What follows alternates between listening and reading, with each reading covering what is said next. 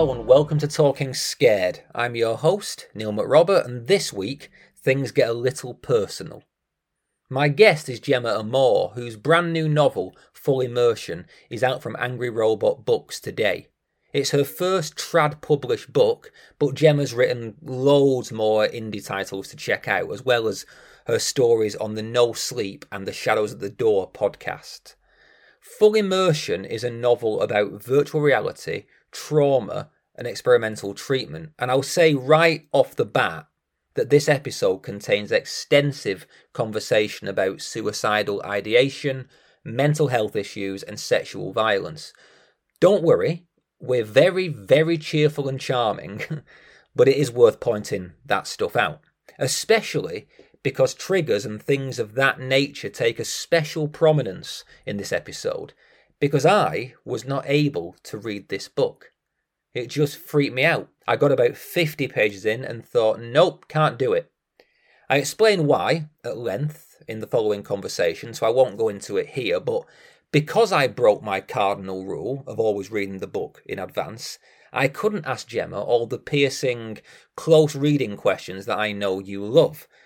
So instead I thought, what better opportunity to delve into the broader themes around the mental impact of horror creation and consumption. This is an epic conversation. We cover the autobiographical elements of Gemma's novel and how it helped her recovery. I lay bare my own neuroses and explain why the genre is not necessarily a safe space. And Gemma explains the dangerous reality of being a woman in the horror game.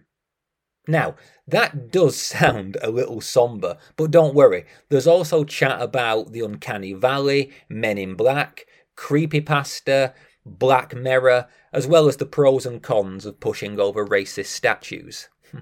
This is the longest episode yet, and it's ironic considering it's about the one book I haven't read.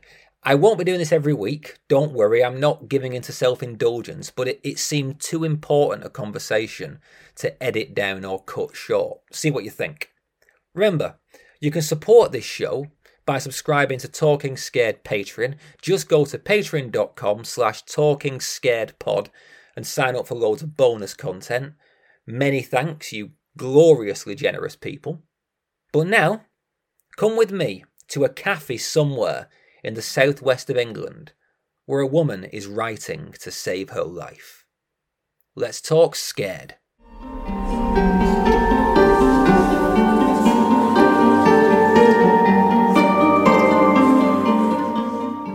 Well, hello, Gemma, and welcome to Talking Scared. How are you? I'm well, thank you very much. Good, I'm very glad to hear that. You are my first British guest since Emma Stonex all the way back in March. So amazing. I'm quite delighted to have you here, not in some weird Brexit-y way, but just because it's nice to have that shorthand sometimes. We've already mentioned Boris Johnson off air. We won't spoil the things with that. It would be a very different podcast episode, I think, if we were chewing the fat about British politics at the moment. Yeah, that'd be quite the Patreon. Yeah, having that shorthand can sometimes, be nice, but whether it helps or hinders the largely American audience, I don't know. I do think it will help today because this conversation promises to be a little bit different. Not very different, but a little bit different and a lot more personal than the usual approach. And listeners, that's my fault because, well, I haven't managed to read the book, but it's also a little bit your fault, Gemma, because you wrote a book that frankly I found too scary to read, and that's a first in 2 years of recording this show. I mean, it makes for good marketing if nothing else. I couldn't actually read the book. It might be the first thing I put as a blurb on my webpage.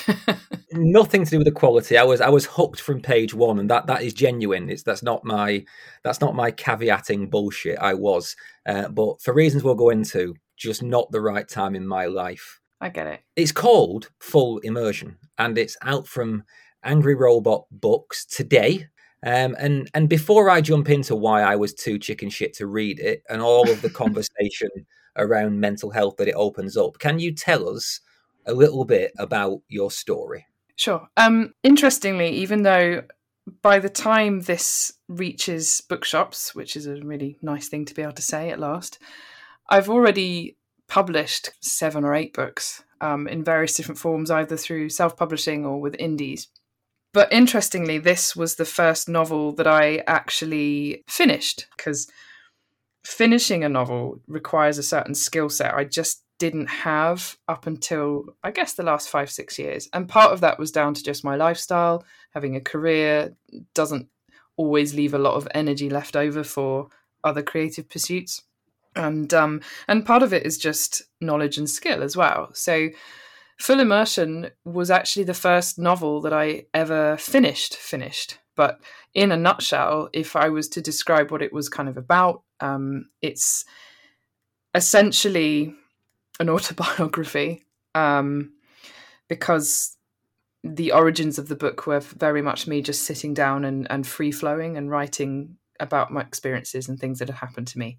And then eventually over time, I then wrapped a lot of fiction around it. So it's about a woman with amnesia, who has sort of large holes in her memory, who is deeply suicidal and has consistent intrusive thoughts about ending her life. And out of desperation, she reaches out to an experimental therapy program, which it operates on a kind of virtual reality platform. And she asks them to help her because she's desperate.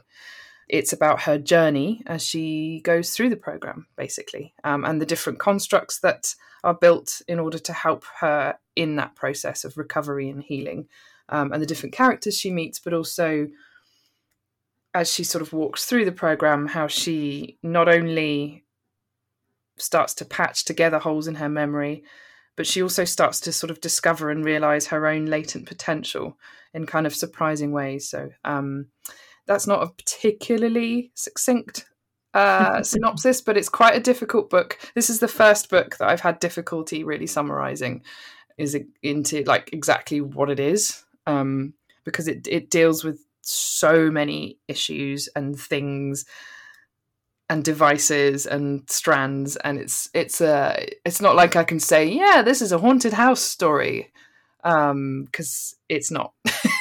So, yeah, I get you. So I'm happy to get into why the book disturbed me so much, because I think, we were joking about it. I think the fact that I find it so disturbing will appeal to a lot of people, but that risks making this episode about me far too early. So let's put a pin in that for now. You make it quite clear in your introduction to Full Immersion, which is a very moving thing to read. You make it clear that it's a very personal story, and you just then said that it's a journal, it's an autobiography of a sort. Would you feel comfortable elaborating on that a little bit? Sure. I mean, and this is the thing, most of my work is autobiographical, and I've always been very open about that. I think anybody that knows me and my body of work will know that I often write forewords where I come out and say, well, actually, this happened to me, and this is me dealing with it by exploring it through fiction.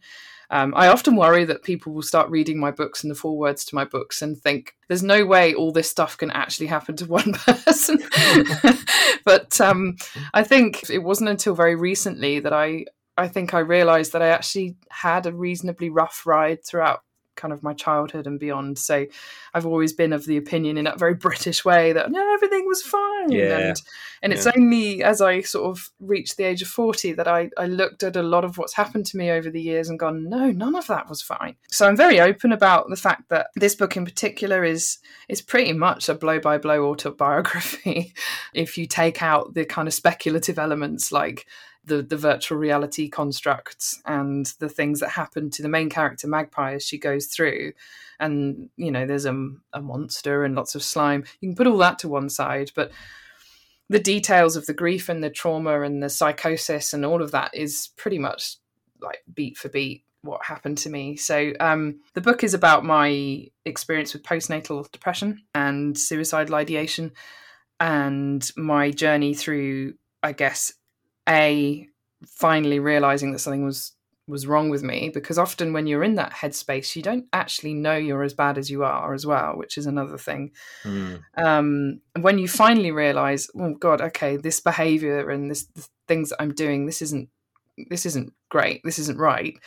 You sort of, you're still in denial, but then you have to go through a process of like, well, Why do I feel like this? What's wrong with me? And I struggled with very delayed postnatal depression, which didn't really hit me until my son was about 2 years old, for a number of years before anybody really kind of figured out what the hell was going on. By which point I'd been through a lot of destructive behavioural patterns, and I'd reached the kind of lowest of the low, issues with addiction, and repeated intrusive thoughts, and just a whole world of bad stuff. But the good part of that is finally figuring out what the problem actually was, then kind of put me on a path to being able to come up with some solutions and a recovery journey. So I did various different forms of therapy, which feature very heavily, the idea of therapy in particular features very heavily in Full Immersion, my journey with therapy, and the kind of things that I loved about it and the things that I found quite destructive. I played with various different medications over the year, and then I suppose the biggest thing and the biggest factor in my recovery was kind of becoming a full-time fiction writer. Because when I started writing Full Immersion in sort of perhaps 2018 or end of 2017, I'd not had anything published at all. I was nowhere. And it wasn't until the very beginning of 2018 that I had a story out with the No Sleep podcast, and things began to take off from there. But I was nowhere at the time that I wrote Full Immersion. And so it's really interesting to me now that this is my traditional debut, but I've been through such a journey already, and now I'm a kind of full-time writer at the point in which this book is coming out, for which I'm hugely fortunate on a daily basis, because I think finally figuring out what you're supposed to be doing creatively and career-wise, in this instance, it kind of saved my life. And I openly admit to people as well, this book was the start of that journey of writing and rediscovering writing and learning how to finish things. And this book kind of saved my life, really. There's so much you've said that I just want to go, I get you, but I really don't want to make this about me, so I'm going to restrain myself from just... In a way, though, I don't think you should, because I think the whole point of what I'm trying to achieve with this book is to start dialogue, is to start discussion, particularly around issues wherever motherhood is involved. Women in particular, or mother figures in particular, caregivers, are kind of expected to not talk about things. There is a biological imperative towards that in the sense that, like, people who've been having babies have been having them for thousands and thousands of years, so just get on with it. And actually, that doesn't necessarily mean that the things that are still happening to us aren't wrong, and that the fact that nobody talks about this and there isn't much discourse and there is taboo surrounding postnatal issues isn't still wrong. And so the whole purpose, I think, of the book, after I'd gone through various different versions of it, I began to realize what I was doing was writing something, a very difficult and challenging thing, which I hope maybe encourages somebody to look at themselves and go, well, perhaps this is a conversation I need to have with my doctor or with my partner, or maybe I should seek help, or maybe, it's like, I think the idea of us not wanting to make things about ourselves is very core and fundamental part of this novel in a way, because the main character, Magpie, is desperately ill, but she doesn't have any room or time to focus on herself and how she feels because she has a child, and there's many, many ways in which English people in particular, because of the way we're brought up and the culture and the self-effacing thing that's a very Brit quality, like we're not encouraged to dwell on our own feelings and emotions, so we often feel like really apologetic for inserting ourselves into a conversation or a dialogue. And it's like, fuck that. If we all felt more comfortable talking about these things unapologetically, then perhaps through talking about them we find a little bit of solace or a bit of comfort or some allyship. I encourage people to talk all the time. Completely agreed. I am a little bit of a self-obsessed bastard, though, so there is that. But, I mean, I will go as far as to say, right at the start of this conversation, that you succeeded with me, because I don't want to alarm people, but this book has prompted a conversation between me and my wife where I have said, right, okay, I am now going to go back to therapy and sort some stuff out, because I shouldn't be unable to read a fictional book because it freaks me out. It really was a bit of an alarm call to me that I probably shouldn't be feeling quite this on edge. But I'm just going to say right at the start, guys, I'm fine. And that's not like a British stiff upper lip. I'm all right. I'm just aware that I have these weird thoughts sometimes that I want to sort. And I will mention them in this conversation, but this is not my cry for help by any means. No, but it's an incredibly, like, I got goosebumps hearing you say that you were going back to therapy, because so one of the reasons that the trigger warning discourse is so important for me in particular, and I get very cross when people, I was at a convention recently where one of the panelists kind of made a slightly off-color remark about trigger warnings. And I very clearly stated, and I have to prepare myself, but if I come across the word suicide without preparation, it triggers intrusive thoughts. Yeah. And those intrusive thoughts then lead you down a path where you start to immerse yourself in an unhealthy level of content surrounding that particular subject matter. So for me, trigger warnings are vital because I can mentally prepare myself. And if I'm not prepared, then it can have a kind of quite visceral reaction for me. Being able to identify that and then say out loud, actually, I'm okay, not in any danger, but this is still an ongoing issue that I need some strategies to deal with and some support with, is an incredibly empowering thing to say. And also, one of the big themes of the book is something that I talk about, which is kind of actualization, like the idea of saying something out loud and it happens. And that happens a lot in the novel, but it comes out in quite fantastical ways to do with the computer program and Magpie's abilities and how she sort of intertwines with the program to create new realities. The idea of kind of taking control of your own fate by saying, do you know what, I'm going to go back to therapy and I'm going to explore this a little bit more because I am not completely in control, is like so empowering to me, to just be able to identify the problem when for so many years you haven't been able to, if that makes sense. It just makes perfect sense, yeah. And I do wonder, actually, kind of on the sort of link point to that, this book opens with a letter from Magpie to this experimental therapy organization, which is just such a raw document. And I found it really quite moving. And you can feel the agony in this letter. And I don't know at what point in your journey of recovery you started writing this book, but was any part of it written from the perspective of dreaming of a therapeutic fix that perhaps doesn't yet exist? Yeah, massively. So the point at which I started writing the book is not the point at which I wrote that letter, but the point at which I started writing the book in its bare bones was I was unemployed, so I was desperately unwell, and it was starting to show in my job. I'd been working in business marketing for about 10 years. What's apparent to me now is that I obviously hated it, but at the time, I was always a very dedicated worker, and I'd always give 110% of myself. And I got kind of fired from one job, or fired in brackets, let go, as they like to say.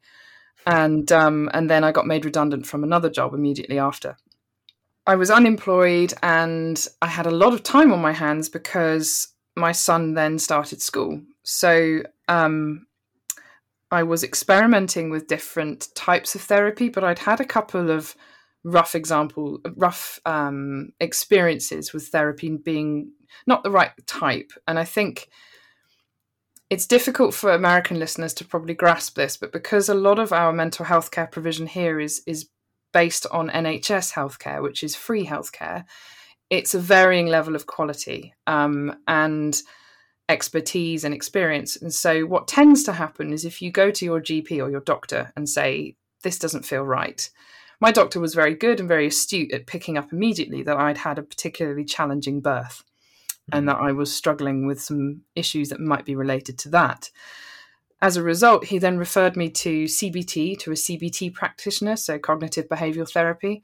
But it was a limited number of sessions. It was only 10 sessions. And unfortunately, the practitioner, I think she wanted to help me so much that she, instead of sort of sticking to the CBT, she started to kind of dig around in my head. But the problem was that she brought a lot of stuff up and then she didn't really know what to do with it. And actually, it did twice as much damage as it did help. So I was extremely kind of injured by that experience. So at the point at which I was writing the book is I very much knew I wanted that therapeutic experience. I knew that I was really unwell, And I knew that I was kind of just drifting and a bit hopeless. I had absolutely no sense of identity whatsoever. I had a child, and I was a stay-at-home mum now, effectively, because my career had kind of stalled. Wasn't functioning in any way, shape, or form as a particularly good wife or mother or general human being. I was just very rudderless. I was kind of drifting. And that's at the point at which I started to write. And so I would drop my son off at school, and I would kind of walk down the road and go and sit in a cafe. I had enough in kind of back pay that I could afford to take a couple of coffees. And I just got into the habit of writing every single day. And I was just writing an article about this, actually, for a website. What came out was very incoherent. It was literally just an idea dump. But what became very apparent through me writing it was that I clearly still wanted help. I wanted to find the right treatment for me. I wanted to find the right fit. I really wanted to get better. And that overriding sentiment only became, I only became aware of it as I was writing this novel, which is why I sort of say that it kind of saved my life, because I think I realized how much I wanted to stay. Whereas before I'd been in a very bleak place where I'd kind of given up because, the idea of struggling for the rest of your life with significant mental health issues is actually extremely exhausting, and it's quite a defeating concept. And you just sometimes sit there and just think, well, why should I bother? What's the point if this is going to be a battle for the rest of my life? But the act of writing this book and realizing how much I loved writing, even if it was about such stuff, all this stuff, it sort of reinvigorated me and not gave me a sense of purpose, because I already had that with my child, but it gave me a different perspective on hope. And I think that in itself then led me to go back to trying to find another therapist. So it all fed into each other so organically.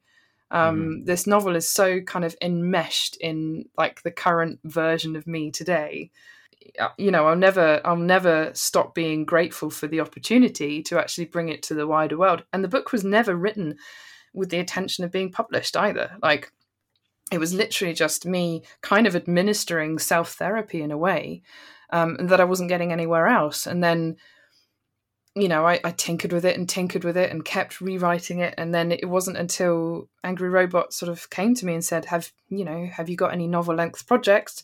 And I was like, well, actually, I do have this book, but I wasn't sure it was kind of in any fit state for another reader to relate to, because it was also deeply personal to me. It would be like a complete stranger picking up my diary and just reading it and going, well, why am I reading this? And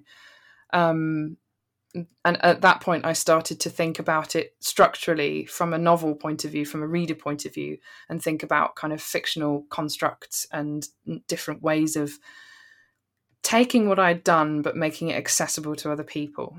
And then that, again, led me to become much, much more coherent and able to explain my own feelings and my own emotions in a way that I then continue to develop in therapy, talking therapy.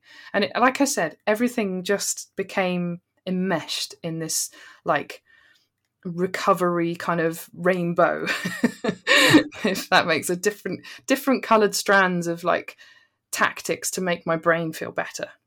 Well, you say, don't you, in the intro that, the book saved your life. Yeah. And also that, you hope that it would help your son in the future know you better.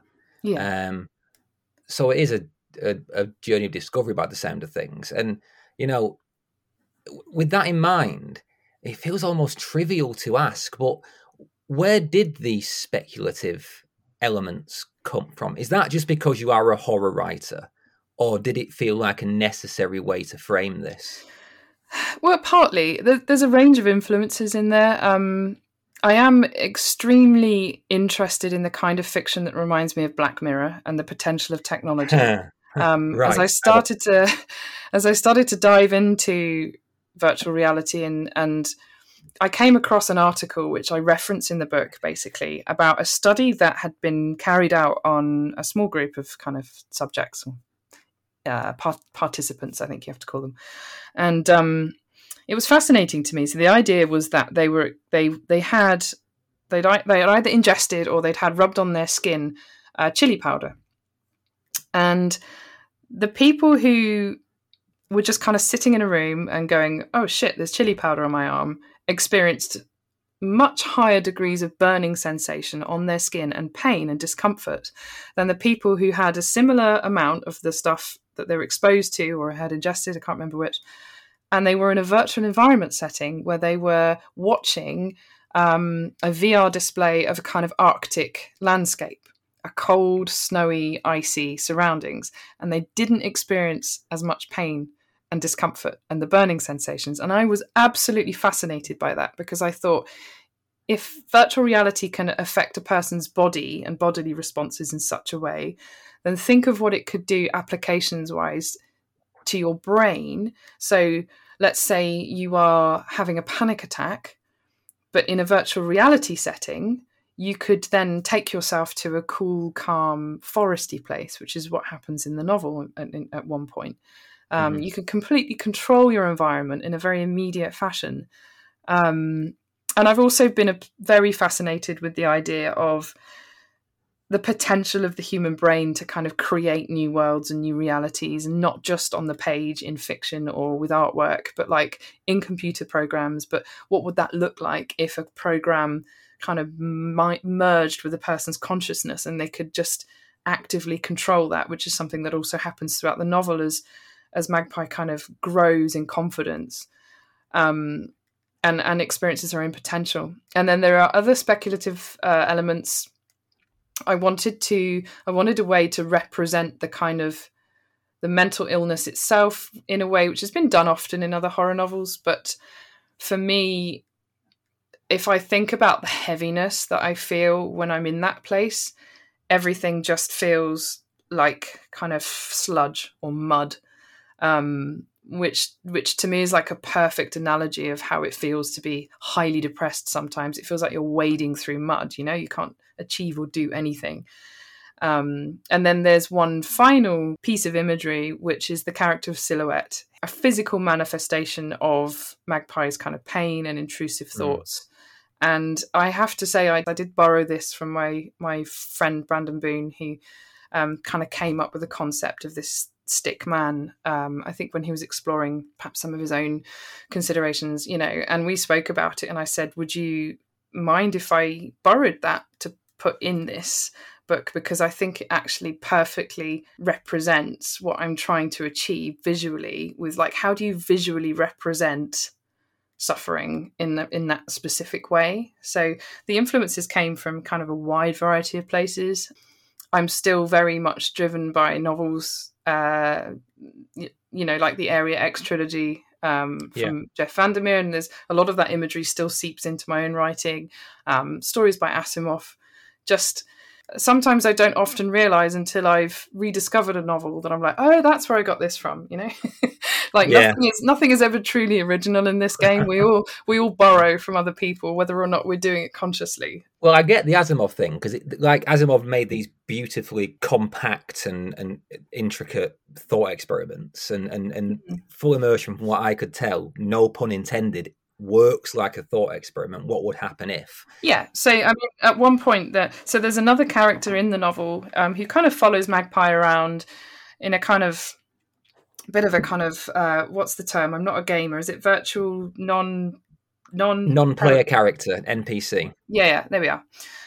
He's kind of like that, but also not. And he sort of has a very therapist-patient relationship with her. And so at one point he actually gets Magpie to re-examine some aspects of her mental health issues by going through various different thought experiments kind of in the novel as well. Sometimes those are woven into like a new reality, and sometimes they're just kind of symbolized for her. So it's very difficult for me to explain without you having read it.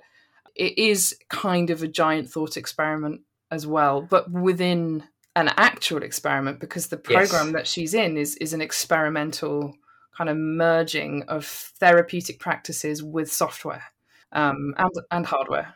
It's interesting you mentioned Black Mirror, right? Because absolute point one that I made for this interview is that it reminded me in the best and worst ways, because dear Christ, did this thing fuck me up. But an episode of Black Mirror called Playtest. Have you seen this one? Which one? I've seen so many, but I need reminding of which one. Playtest is the one where the American dude agrees to beta test the virtual reality game. Is this where he falls in love with his best friend? Or is that the other one? No. It's where he's in like a haunted house and there's a huge spider thing chasing him round. Oh, no, I don't think I've seen that one. I've seen the one with Anthony Mackie where he falls in love with his best friend in a different kind of form. That's Striking Vipers, that one. That's a cracking episode. Yeah, that is good. No, Playtest is a kind of minor one. I think most people would forget it existed. Okay. I won't say too much because it's brilliant and you will love it having written this book as well. It's basically about a VR program which does terrible things to the user's mind. And right, okay. The climax of it left me genuinely nauseated with horror. Right. Implication. And VR has all this horror potential. And it feels like you talking, at least, have a kind of utopian idea of what this stuff could do. But to me, particularly with Zuckerberg in charge of it and the metaverse, it feels like it's just this landscape of potential nightmares.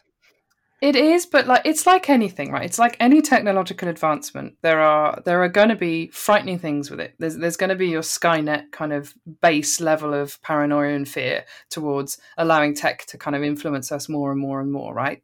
But the way I look at it is like we can probably, in the not too distant future, send nanobots into an arterial valve to widen it and stop somebody having a heart attack and prolong their life.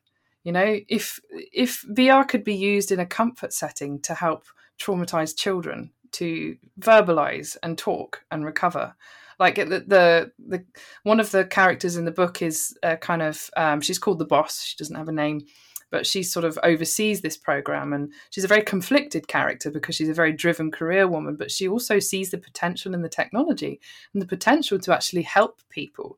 The implications of good, I think, is something that gets lost in horror sometimes. I find, I've written it myself, so I totally get it, but I find horror that's completely bleak and hopeless.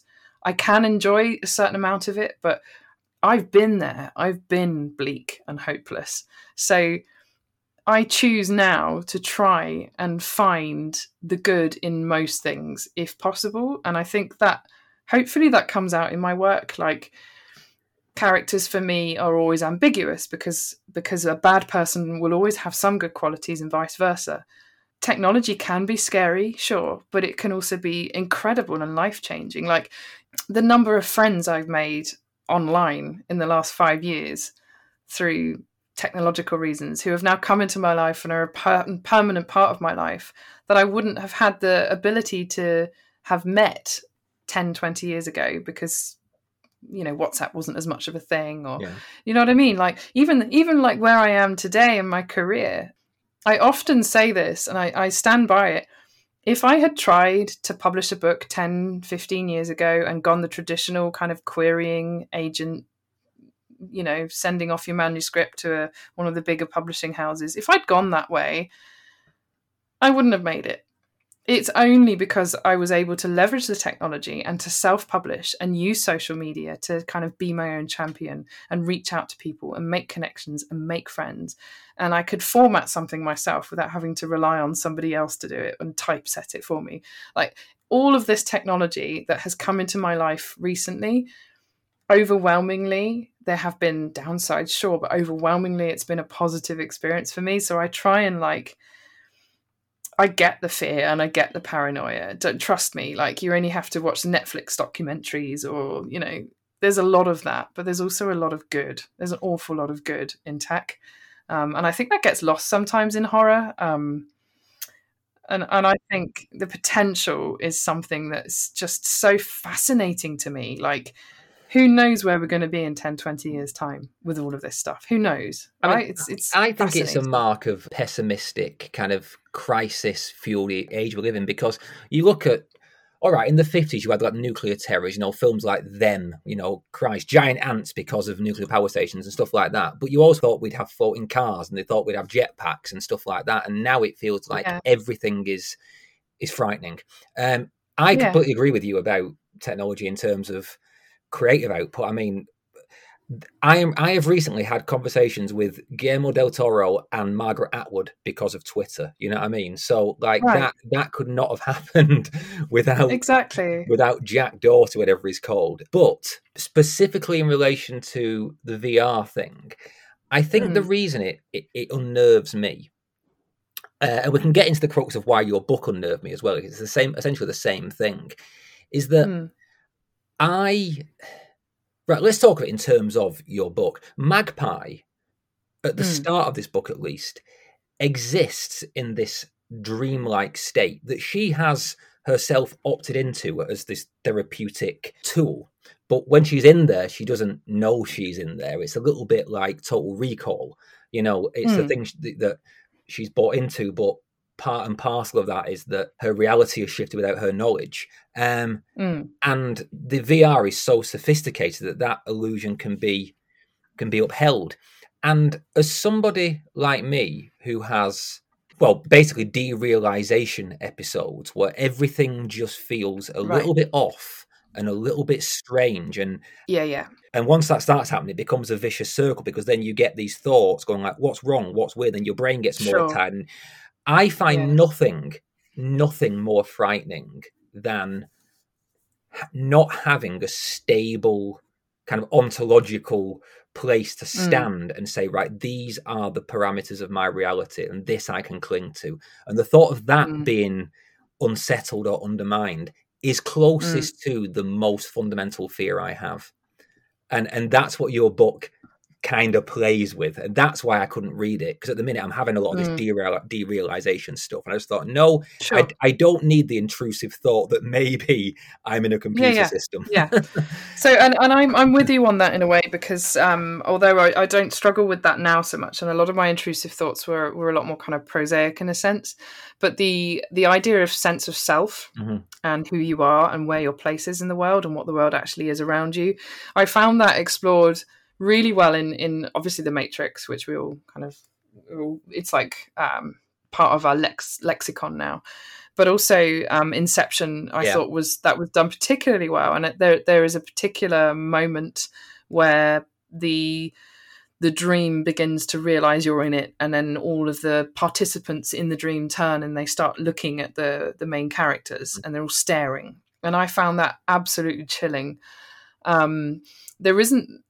That doesn't come into play so much in my novel because the cast of characters is very limited, but I did like playing with the idea of glitches. So the system often glitches because it's never encountered anything like Magpie's consciousness before, and it literally can't cope. She kind of injects so much of herself into the program that the program's technical kind of capabilities get overloaded very quickly. I was obsessed with the idea of kind of being in an environment and just walking along and then everything just shimmering and glitching. That happens a lot with my books in general. I'm very, very interested with the nature of reality. I don't know if you've read White Pines or any of my other books, but the central kind of premise linking most of my short stories together and White Pines and a few other bits and pieces is that reality is thinner in certain places on the world. So there are certain places you can go, you can walk across, and you can just literally enter into a bubble of space in which reality is thinner. And then you might even be able to bump up against other realities. But those realities kind of grind together like tectonic plates, and everything becomes very warped and twisted. So I'm fascinated with like potential and what reality means and where we stand in that. And often that comes out in body horror. In this, I wanted to do it in a kind of more mental, I guess, thought experiment sort of way. But it's a very surreal experience. Like that thing where you're kind of, sometimes if you think too hard about walking, you forget how to do it. Like you can't communicate your brain to your legs. It's almost a similar thing to that. And I get that. I get how technology can do that. There's that also that the other experience, example I always use of where that completely terrifies me is the Polar Express with the Uncanny Valley kind of animation, which is so terrible. It's so terrifying to me, that movie, from start to finish, because all the ingredients are there, right? Like there's a pair of eyes, there's a nose, there's a mouth, the face moves around, but there ain't nothing there that we can relate to as humans. This is a complete tenuous sideways point here, but my favourite fact, or no, fact is the wrong word, my favourite thought about the Uncanny Valley, that I can't remember where I read this, I think it was a tweet, is that the fact that we have, like, globally, transcultural, we have this idea that, you know, if something is close enough to human, but not quite close enough, it becomes frightening. That implies there is something in our history that looked like us, but wasn't us. I remember that. I remember seeing that tweet, like the idea of kind of doppelgangers, but they haven't quite got it right. Yeah, I think it's just it's the most fertile idea for a horror story. Isn't it brilliant? I mean, Peele kind of explored it in Us, but I've never seen it really brought to screen in a way that completely fulfills how frightening I find that idea. I'd love to one day. Yeah. Like, it'd be hard to do without it being performative.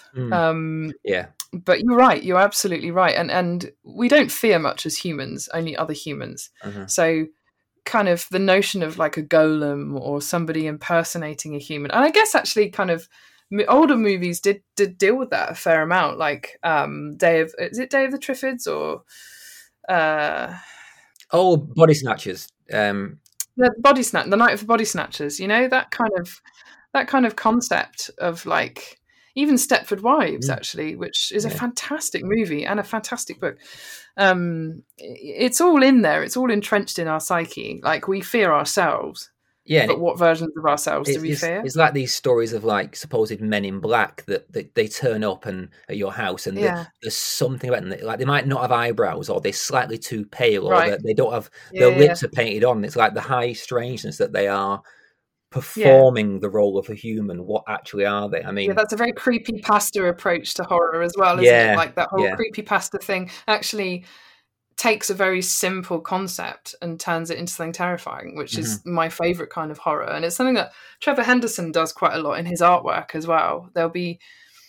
It will be quite a normal kind of scene, and then you'll just suddenly realize there's one thing that's so off about it. It just sends chills through your bloodstream. And it's the little details, right? The little things that should be there but aren't. And it's probably a good idea you didn't read on, because there is a pivotal scene in Full Immersion where at one point Magpie learns how to recreate memories for the purpose of exploring them, to try and figure out, you know, why she feels the way she does. And she recreates a house party that she's been to, which is a house party I obviously went to when I was young. But there are parts of it that, because her memory is patchy, she can't recreate in any detail. So often the faces of the people in the party she can't recall. So they're just kind of smudges, you know? Or she'll be looking at a wall and it will change colour. Or a door will appear and then disappear, or there'll be a fridge or there won't, or the carpet will kind of start melting and sliding off at an angle because she can't fix on the pattern. That very much is a big part of the book. Why can't I remember these things? Because we choose not to. But then also that goes on to play with another thing that I kind of explore, which is something I just read about, called salience and salience bias. And salience means two things in relation to this book. On the one hand, it's about you noticing something that stands out more than the things surrounding it. So in this instance in the book, like a yellow ribbon tied to a tree in a forest. You look at the tree with the yellow ribbon around it, you don't look at the other trees. Or a white marble in a jar full of blue marbles. The white marble stands out. So that's salience in one sense, but also in another sense, it's used in gaming and video games and stuff to kind of help things move. I don't know. I need to go back and double check that because the actual mechanics of how VR and computing works, I'm a bit of a fraud. I still don't fully understand that as much as I would like. So the point being is that the way we recall things is based on what our brains attach significance to and importance to. And that's why in this novel, Magpie kind of explores her own trauma through a series of items, and there are objects, and they're displayed in a gallery for her to kind of interact with. And the reasoning behind it is that each one of those significant objects will trigger a memory, and that in triggering that memory, she can kind of patch up the holes in her brain a little bit. So it's not in the same way that Inception kind of deals with consciousness and waking consciousness and understanding whether your dreams are being invaded or not. With this book, I wanted to explore memory and what our brains retain as important information and what we discard. And there's a lot more I'd like to do in that area. I'd love to write more about the idea of amnesia. I was a huge fan of Oliver Sacks and the couple of books that he brought out, which detailed kind of patient case notes and interactions he'd had with various patients. Things like proprioception, where your body's relation to your brain, and whether like phantom limb syndrome and things like that. There's a whole world of that stuff that I'm really keen to explore in much more detail, because the more I read, the more I realize I don't know. The brain is an enormously complex organ, and it's just fascinating to me, like all the different ways in which we can learn about how we work, even though we're just literally like a bag of skin and bones and water and carbon and whatever. We're actually sophisticated computers ourselves, and we don't understand the full potential of our own brains, not even like a third of how our brains work. So I once read a quote, I can't remember, it might have been Sagan, I don't know, who said that the human brain is the first time that the universe has been able to contemplate itself. Wow, I love that. I find that fascinating. Yeah, that we know of, right? Well, I mean, it's really arrogant to assume that we're the only people kind of going through this introspection process, because there's probably, in another cosmos, there's probably a very sophisticated race of like brain beings somewhere else, just looking down at us and like shaking their head and just. Mean, there was also the thing that looked like us and made us feel the uncanny valley as well. But yeah. Maybe that's where Boris Johnson came from. Perhaps he was that would explain ousted a lot, from his home planet. That really would explain a lot. It's some kind of like space slug that's just it's just been dumped on our planet as waste because nobody else wanted it. This is where I lose a tranche of readers. I shouldn't get political. Apparently, writers aren't allowed to be political, so I need to shut up. How can you not be? Let's not go down that. I have actually got a question later on for you about this stuff, because you're from Bristol and I want to know something, but we'll get to that shortly. Okay. Take it back to broader principles. We talked about this being a thought experiment of a kind, about a reflection on self, a journal, a biography, all of those things. Do you think, no, I'll ask it a different way. How do you feel about this idea that I hear quoted all the time, that horror is a safe space to play with fear? Are you on board with that or not? Well, I mean, I think safe space is... it's kind of hard to see how horror wouldn't incorporate fear as like one of its main ingredients, right? Like that's the whole point. If you take the basic description, I guess, of what we consider horror, it's something that scares you. So by nature, you have to explore the idea of fear within that. But I think beyond that concept of fear, horror can be many, many things.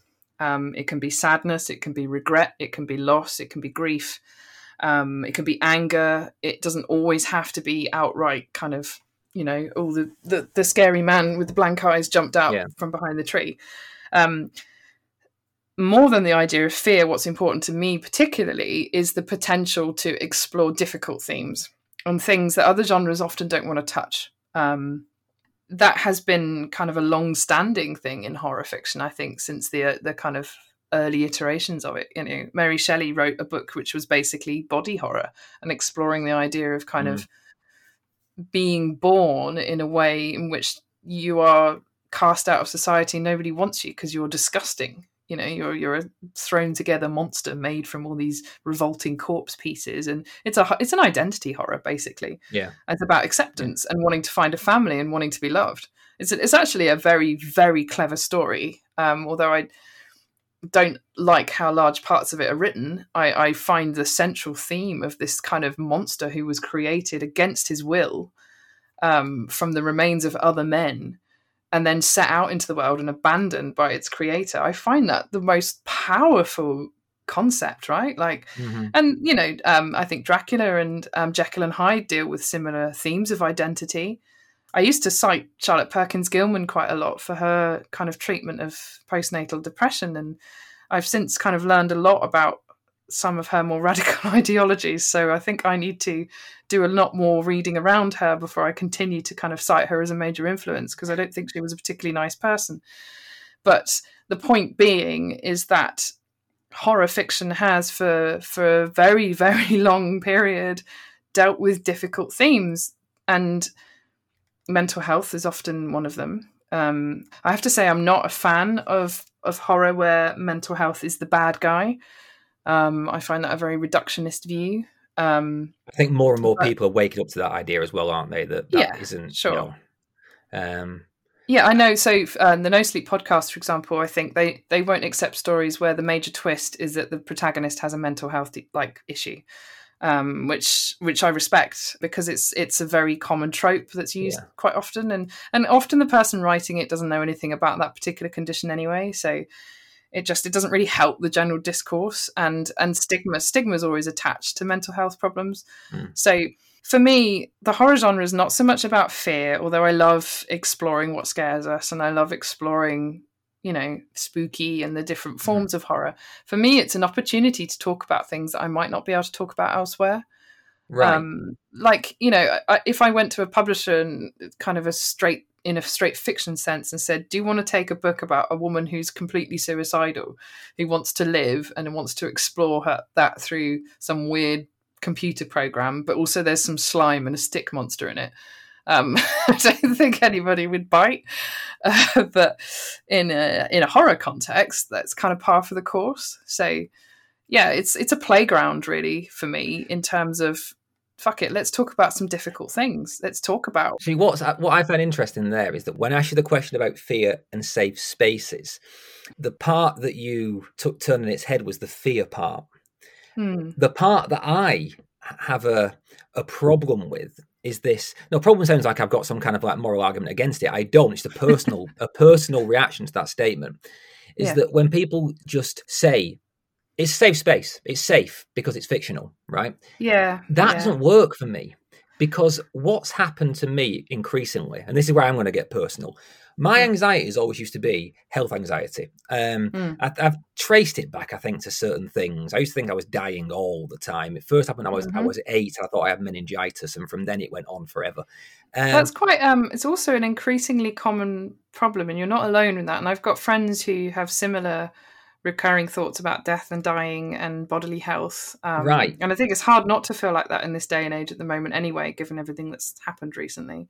Very much. But that then got parked. And what happened when I was in the final throes of my PhD and going literally mental in my dad's shed, like writing like 14 hours a day and cracking codes in Daniel Lee's House of Leaves. Honestly, it was a whole thing.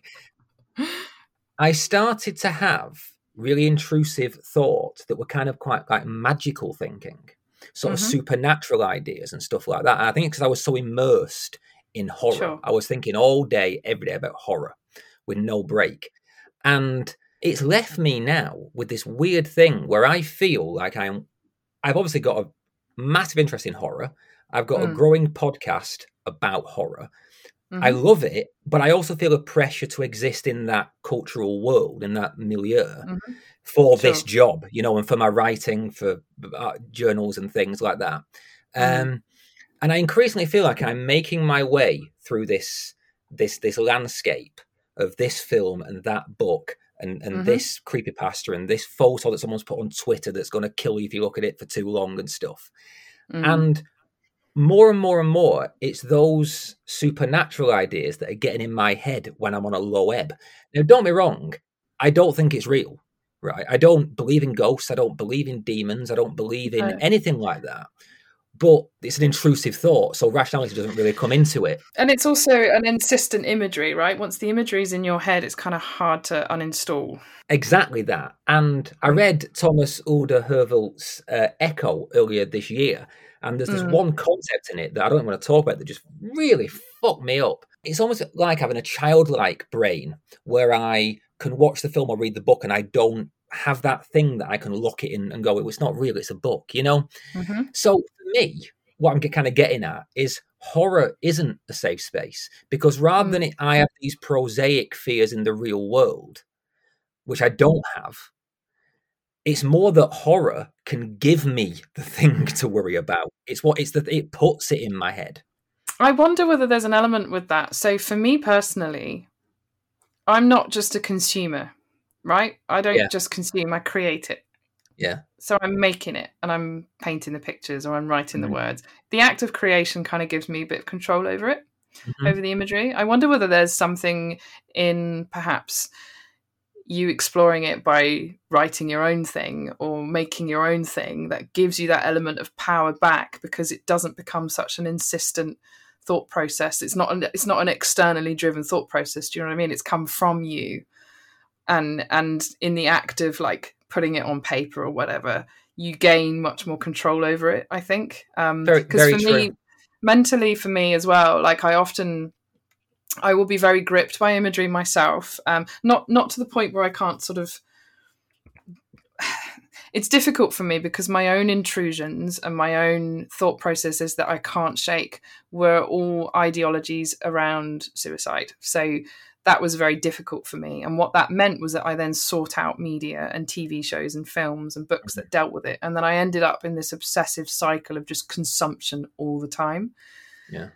But by writing about those things, it kind of broke that a little bit for me, because I was writing it down.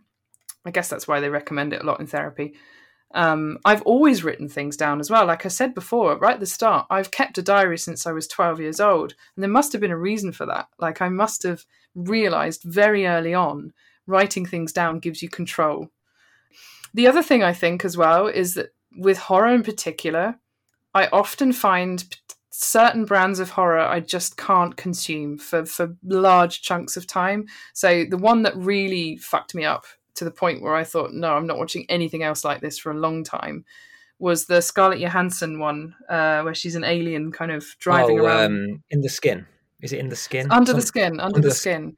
The score for that is incredible, by the way. But there's that particularly famous scene where she feeds off of her father on a beach, and there's a small child that gets abandoned. That traumatized me so much. That imagery I could not shake.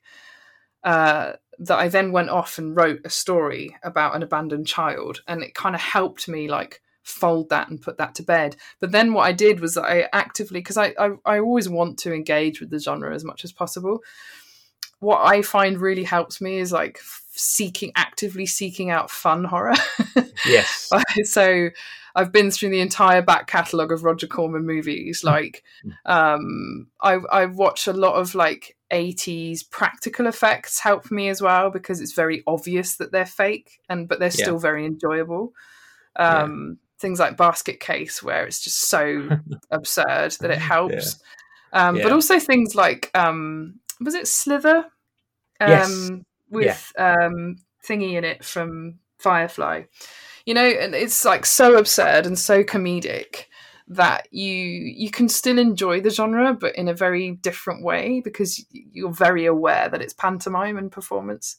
Massively. So I think there's definitely been an increased trend towards what I call very realistic horror more recently, over the last 10 years, you know, and quiet horror, I guess, is also another way of describing it, like stuff that really truly slowly sinks under your skin, and it's about dread rather than the jump scare, or rather than adrenaline. Almost, it never gives you the payoff. It doesn't, but also it deals with what we said. People are increasingly using horror to deal with difficult subject matters. You know, again, this His House is a prime example of that. It's what a film that is. An incredible film, and it's sort of an exploration of like not only the immigration kind of crisis, but also like the dehumanization of it, but also the guilt and how far a person will go to survive. And it's like, but there's only so many of those films you can watch in a week, right? Without your brain kind of breaking a little bit. I think it's very important as a genre writer to also take a break from the genre. Quite often I do. I read a lot of sci-fi. I read a lot of kind of fantasy is kind of where I started reading really as a teenager.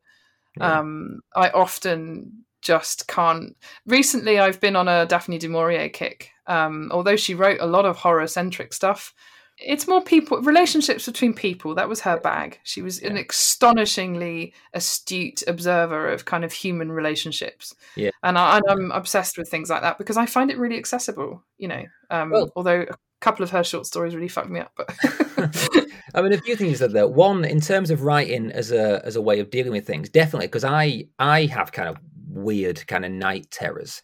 And since I started the novel I've been trying to write since I began this podcast, I mean, people are sick of hearing about it. You mentioned never finishing a novel until this one.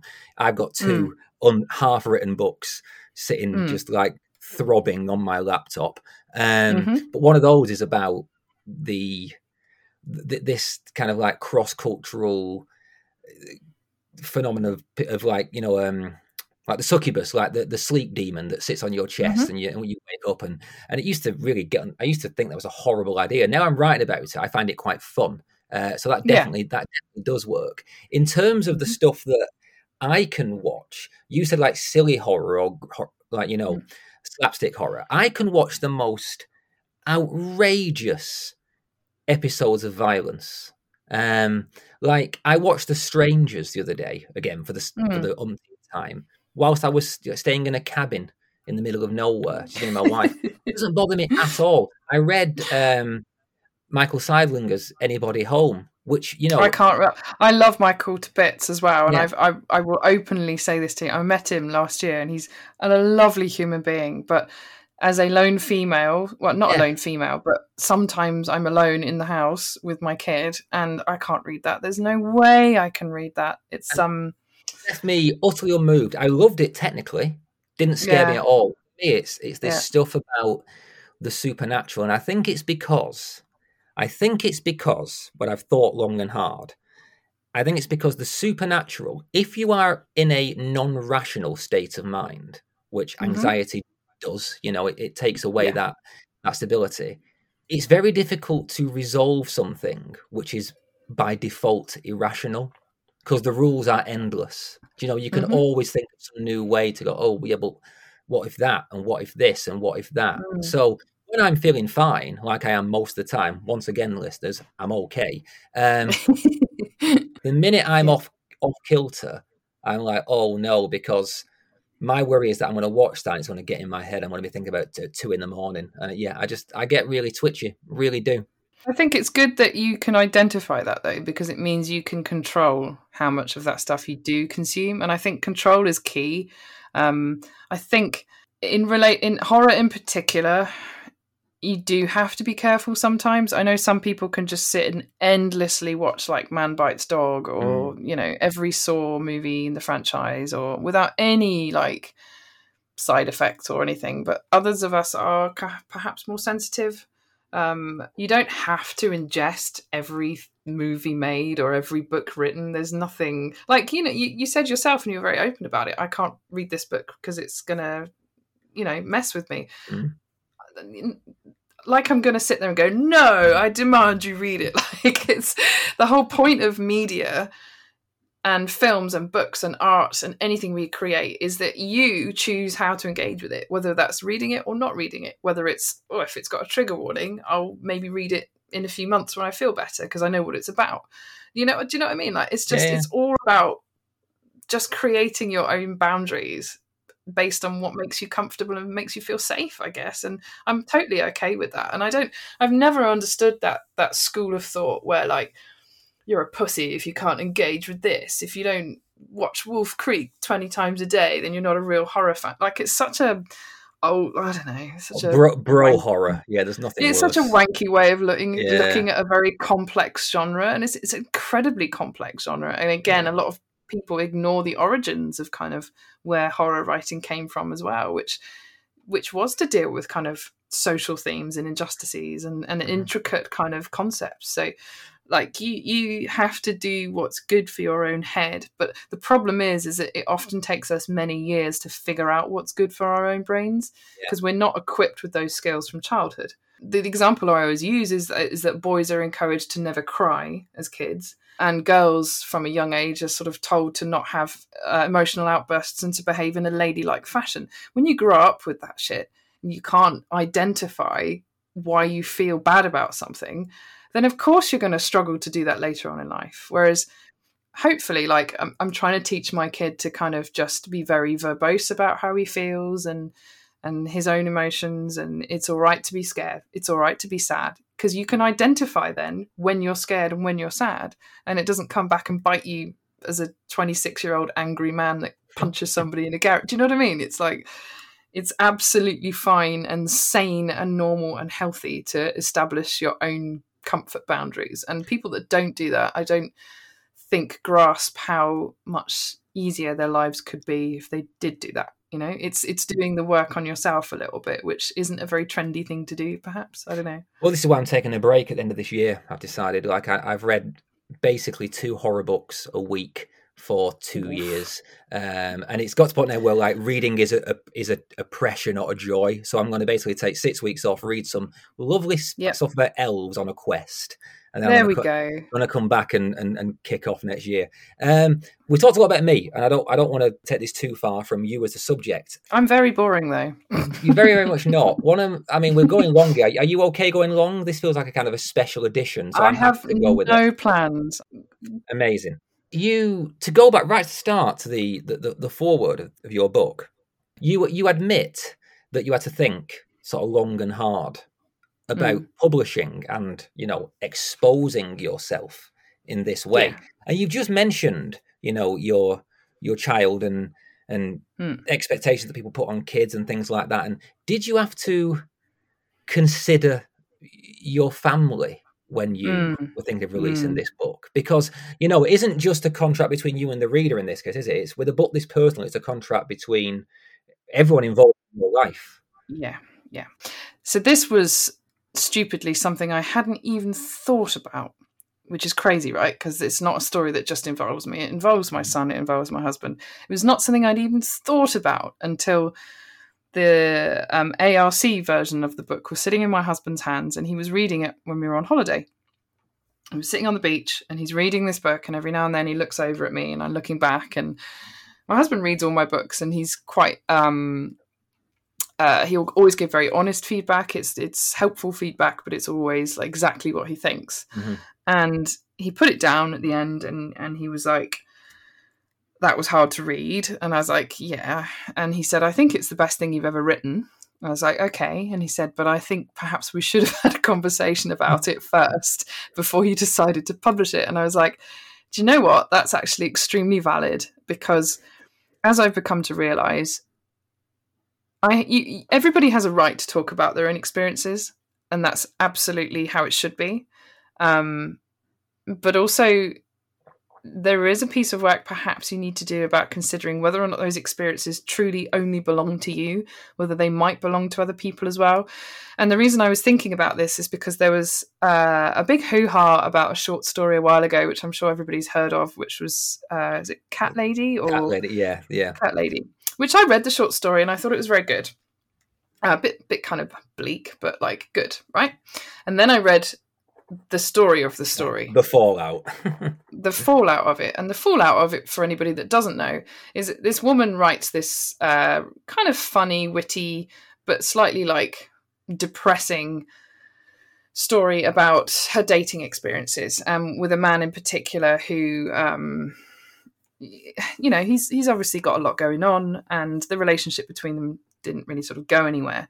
But she sort of gently, or not really gently, she kind of mocks him throughout that story. When you read the story, you sort of think quite rightly so. But the actuality of that story is that the author wrote it based on a conversation she had with somebody. And it was based on a real relationship between a real couple who were no longer together.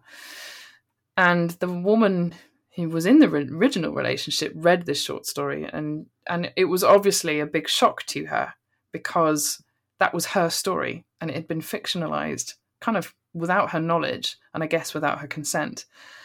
And the further kind of, I guess, tragedy of that whole scenario was that he was no longer alive. and she felt like he had been very misrepresented. That started, I can't speak to those people. I don't know those people. I can't speak to kind of whether or not that story should have been written. But what I can speak to is a general feeling of discomfort that somebody else's story hadn't been told in the right way. Mm-hmm. And I think that really came home to me when I realised my husband was sitting there reading a book which was essentially about us. I mean, luckily he's sort of the good guy in the book, but it's, you know, it's our lives. And similarly, my son is going to get to an age at some point where he might read it. Before he does, I'm going to have to sit down and have a very long conversation with him and explain what is and isn't real in that novel, because it could potentially do some damage if it isn't prefaced properly, and if he isn't prepared for it emotionally. Because the last thing I want to do is to imbue him with any sense of guilt, because none of the things that happened to us as a family were his fault. He was a baby, he was a child. But the act of having a baby made me quite unwell, and sometimes children in particular, no matter what age they are, they take that upon themselves.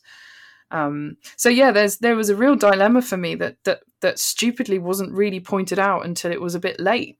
It has definitely made me think much, much more carefully about those kind of stories and that kind of writing going forward, even if it's just to sit down with anyone else who might be involved and say, look, perhaps I should talk to you about this. I'd like to write this and explore it. What do you think?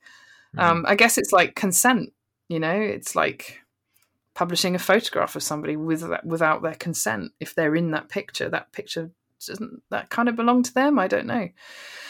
It's a difficult one, isn't it? Because I'm a staunch believer that a writer has the right to tell any story, as long as they do justice to it and do it with respect. And with the cat person, or whatever it's called, I was completely behind the times on that one. I had no idea what had gone on, what was about, and my reaction was just kind of like, well, what do people expect? You tell something to a writer, it's going to become regurgitated in some way. I suppose I don't even think it was told directly to her, though. I have a feeling it was a friend of a friend. Right. So it was almost like a Chinese whispers situation, in the sense that that was actually quite a complex relationship between that couple of people, where he wasn't portrayed in the best light, and now he's not really around to defend himself. So it's just something to be aware of. You know, stories maybe don't always belong to us, although we have a right to tell stories, right? Everybody has a voice and a right as a creator.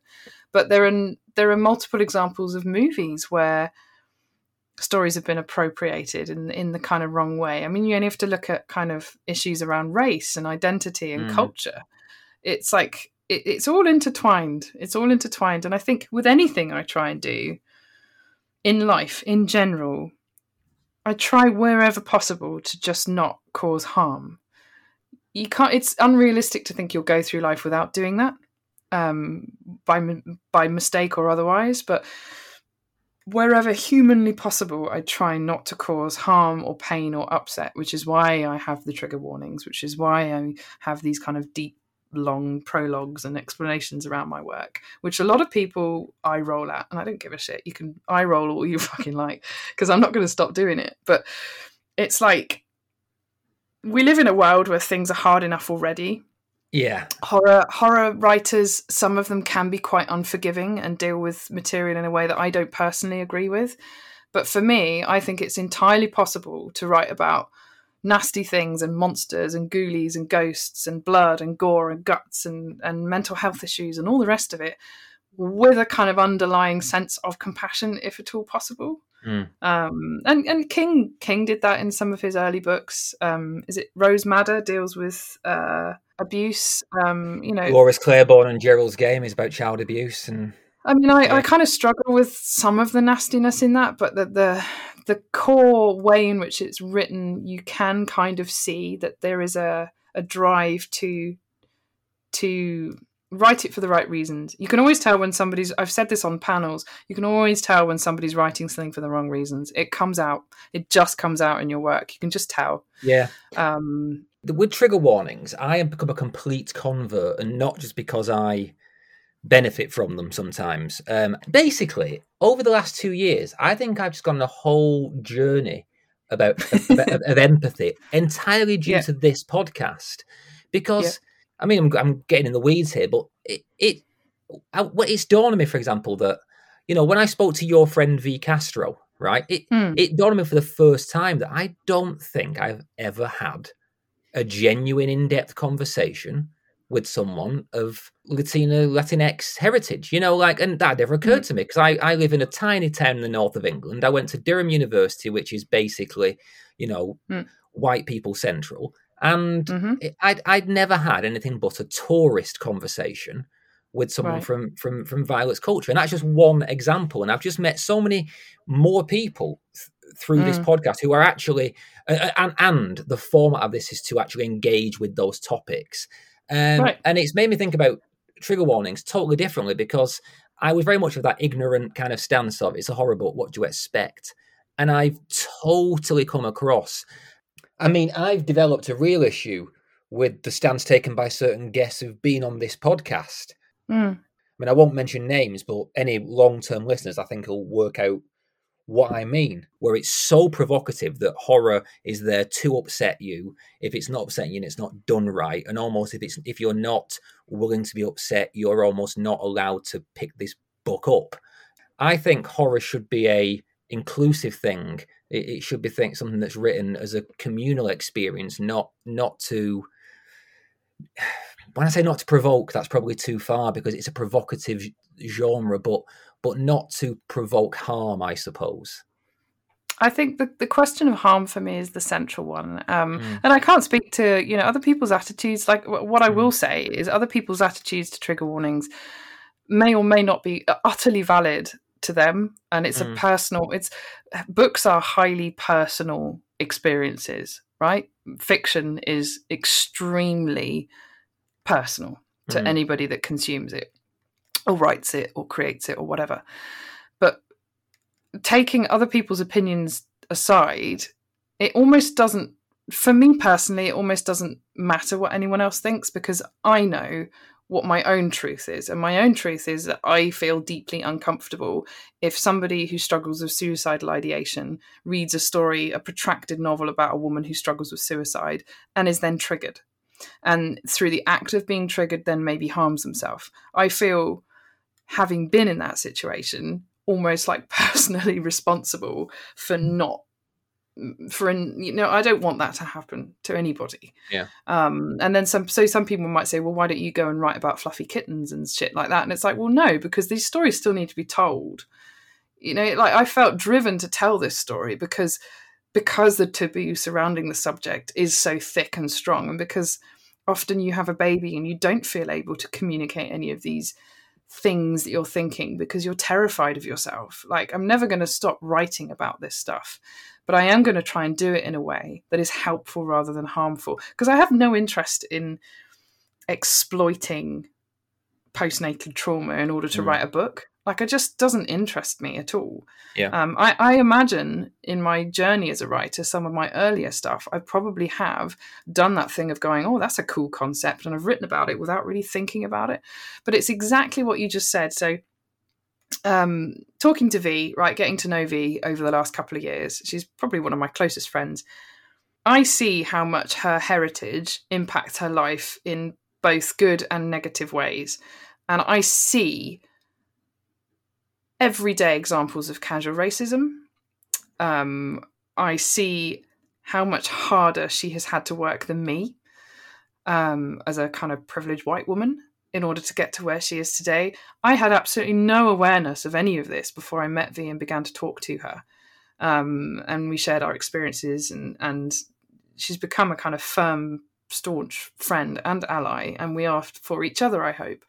But in the same way that the panelist, kind of scoffing at the discourse around trigger warnings, then went a little bit quiet when I said, well, actually, sometimes if they're not put in, I might jump off a bridge. You know what I mean? It's like nobody in their right mind would actually sit there and think, oh, okay, that's brilliant. This is what fiction is all about. It's like, no, it isn't. And so there are certain caveats we can make, I think, perhaps for books that were written a while ago, Mm.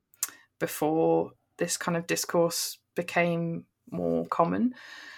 We can and we can't. Like I've never read Ketchum's The Girl Next Door, and by all accounts, it's an absolutely brilliant novel.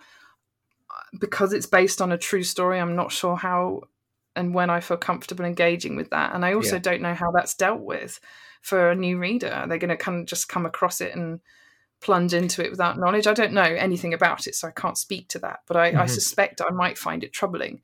But that's just me. That's just me personally, and it's like we can't police what people should do and what people should say, and this is the standard for everything. But for me personally, I am going to choose to continue to inform people about what they read before they read it to the very best of my ability. Particularly if it deals with rape, abuse, harm to a child, postnatal stuff, suicide, any of that, right? I just feel like, isn't it the nicest thing? Like, what I don't understand as well is that if you turn on any movie, there's an age rating and there's a content warning. If you listen to any podcast worth its salt these days, there is a detailed list in the show notes of trigger warnings and resources. And it's like, books are a little bit behind in that sense. Like, publishing in general is quite an old-fashioned thing anyway. People's mentalities can be quite old-fashioned. I just don't get, like, why it's such a thing. Like, it doesn't hurt you to include it. If you don't include it, it also doesn't hurt you if somebody else does. It's not infringing on your freedom of speech if I write a little forward saying, please be mindful of this if you're suicidally kind of, oriented. Like, it doesn't hurt. I think there's a lot of people out there who misunderstand and think you're basically giving plot points away, and those people can be, told that they're wrong. I think the problems are the people who think that horror is by necessity a kind of macho endurance test, and that if you can't jump in as well, it's such a wanky, lame excuse as well. Like, movie trailers, right? Everybody saw the movie trailer for Nope. Did that stop people going and seeing it and actually realizing what the movie is about? Of course it fucking didn't. Like, it's just there's books have got copy on the back about what the book is actually about. It's often got detailed synopses on the jackets. Like, the idea that a trigger warning will interfere with your experience of a book because it gives away the content, to me, that's such a lame excuse. Like, it just feels like it's just, if it's down to personal choice and personal preference and personal taste, that's fine, that's one thing. But just own it, rather than saying, oh no, I found out that there's some strong themes in this book that might harm my experience of reading it if I didn't know about them beforehand. It just seems like a very illogical argument to me. Completely. And, well, I mean, that brings us a little clumsily, because I haven't got a great segue, to an article I read of yours in Horrified magazine called The Female Experience of Fear.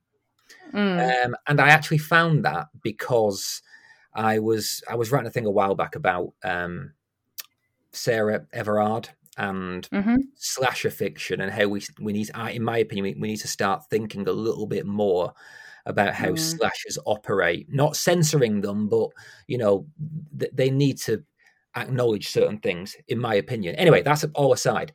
It's a great piece. It's an absolutely fantastic article, and I just want to talk about it a little bit before we go, because there's this quote in it that I pulled out. It's almost a quote within a quote, and you say, that women's existences are more filled with fear because the bodies we are born in. And then you quote Margaret Atwood, who said, men are afraid women will laugh at them. Women are afraid that men will kill them. And quite aside, today we've talked a lot about the psychological impact of, postpartum, which is its own version of a unique female experience of fear. Do you feel strongly about embedding that more violent female fear in your stories? Because I've read Dear Laura, and it feels like you were taking this on even then, this very, very unique sense of that the register of terror for women is different.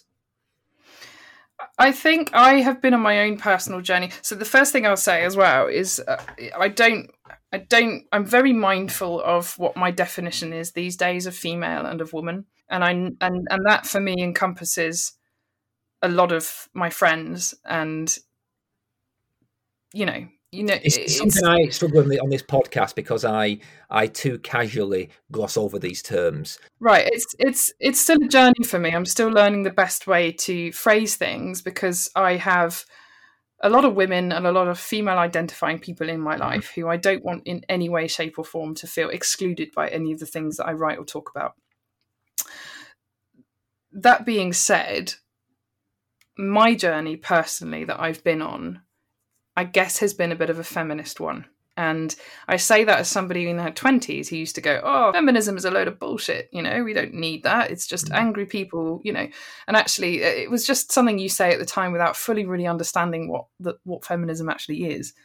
And it's the notion of equality. And I have to say that it's because as I've grown as a person, and I guess as I've been through experiences relating to motherhood, as I've been through my career, as I've had experience as a writer in this genre, and I've been to conventions, and I'm slowly developing a sense of why feminism and equality is important. For any listeners who aren't in the UK, the whole period of time where there was a young lady called Sarah Everard who was abducted from the streets as she was walking home late at night and murdered by a policeman. There was another lady where it happened about a week later. There is, on an almost monthly basis, there is some news report surrounding violence towards women, which seems to be kind of escalating, or perhaps we're reporting on it more or whatever. I've been also mugged myself and attacked, which is... So the whole period of time where the Sarah Everard case was in the news was really challenging to me personally, because I often feel afraid. My wife too, exactly the same, yeah. Yeah, I feel afraid in situations where some of my friends wouldn't. So, and a really good example of this is I was staying in a hotel one night sometimes if I'm really struggling with finishing a book, and I've got a bit of money, I'll book a hotel room on the day so that it's a super cheap last minute rate. And I'll go there and I'll leave the house and a change of scene and I'll just finish writing because it helps, right? Mm-hmm. And I did this for White Pines. I think I was in the final stages of White Pines. And I posted a picture just of the bathtub in the bathroom because I was really enamored with the bathtub, right? And one of my male friends jumped on the Instagram post and was like, oh, I know where that is. This hotel is in this part of the city and this type. And I was like, oh my God. And I had to ask him to delete the comment. And he was like, why? And I was like, well, because now if somebody knows where I am, they could turn up at my door. It wouldn't take much to figure out what hotel that was, And he's like, well, that's ridiculous. But it isn't ridiculous. No. Like, there are so many things I have to think about. Like, I read an article where a guy said when he was feeling uninspired, he went out for a midnight jog and it helped to shake loose ideas. I was like, well, that's amazing for you, mate, but it's not an option for me, not living where I live. Yeah. There are so many instances of casual sexism and bodily related inequality that have come into my life that I've become much more aware of and been less dismissive of, that there will probably never be a point at which I explore that through fiction.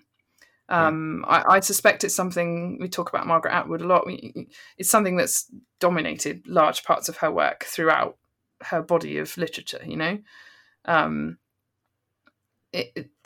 unique idea. What I would say is that there is a unique sense of fear inherent, perhaps if you're Black or if you're trans, or there are many, many instances where fear is unique to a group of people or a marginalized group of people.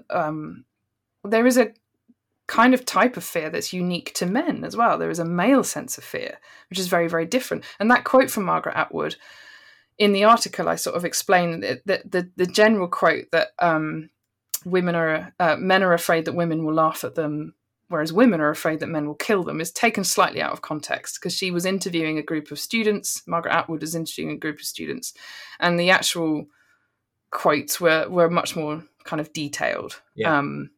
And they were specifically in relation to, she wanted to know why men were afraid of certain things when physically they were superior to women in her mind. Why would you be afraid if you're the faster runner, you're the stronger person, you know?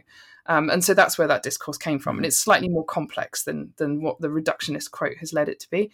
But the point of that is, it can be quite scary being in this body sometimes. You are smaller and weaker.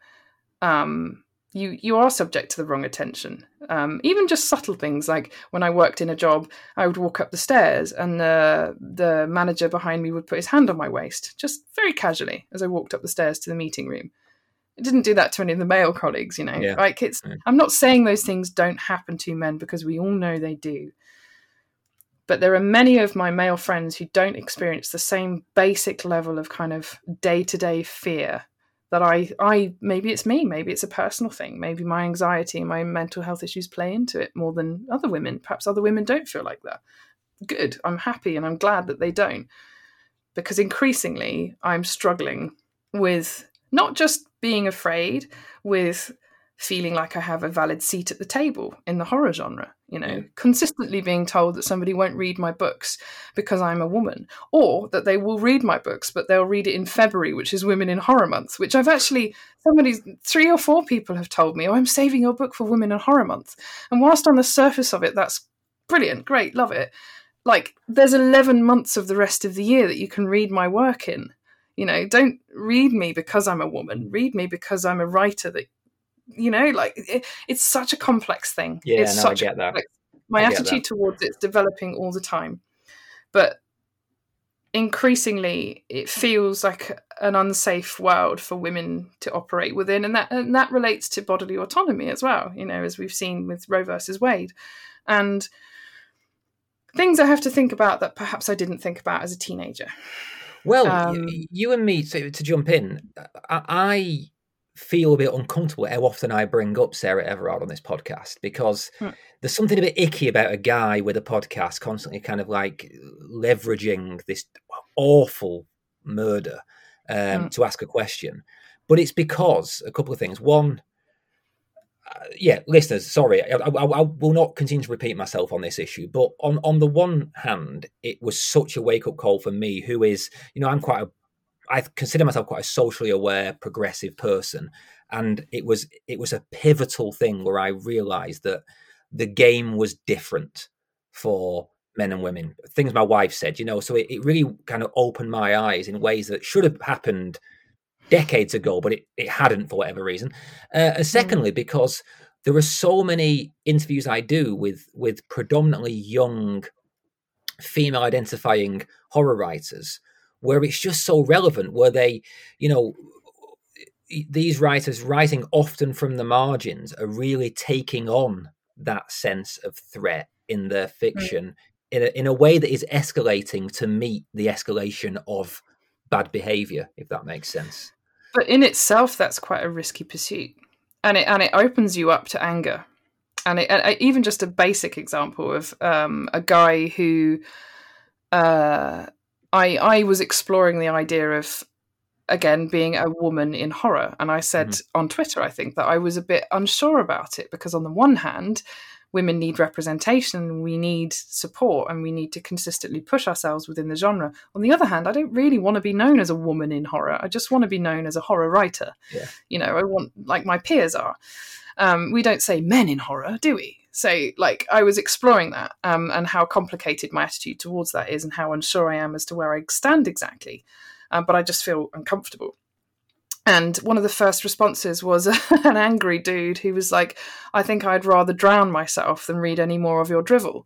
And it was like, he doesn't even follow me, but he obviously sought out that content to argue with, because it's a personal point of anger for him when a woman explores her own identity, or what makes her afraid, or what she wants to talk about, and what by the simple act of like standing up for yourself and trying to write your own experiences, you expose yourself to risk, and that's wrong to me. In the same way that racism comes to the fore every time you write a book about something which is centered around race, you know, it exposes you to risk.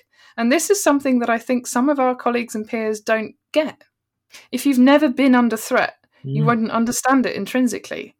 And that's what I mean by privilege. And I think that's what people don't understand. They assume privilege is I've got 9 cars and I'm wealthy and I've got cufflinks made of diamonds, whatever. That isn't privilege. Like, it is a sense of it, but privilege is being able to walk around without feeling under threat for who you are, for what you are, for any part of your identity or day-to-day living experience.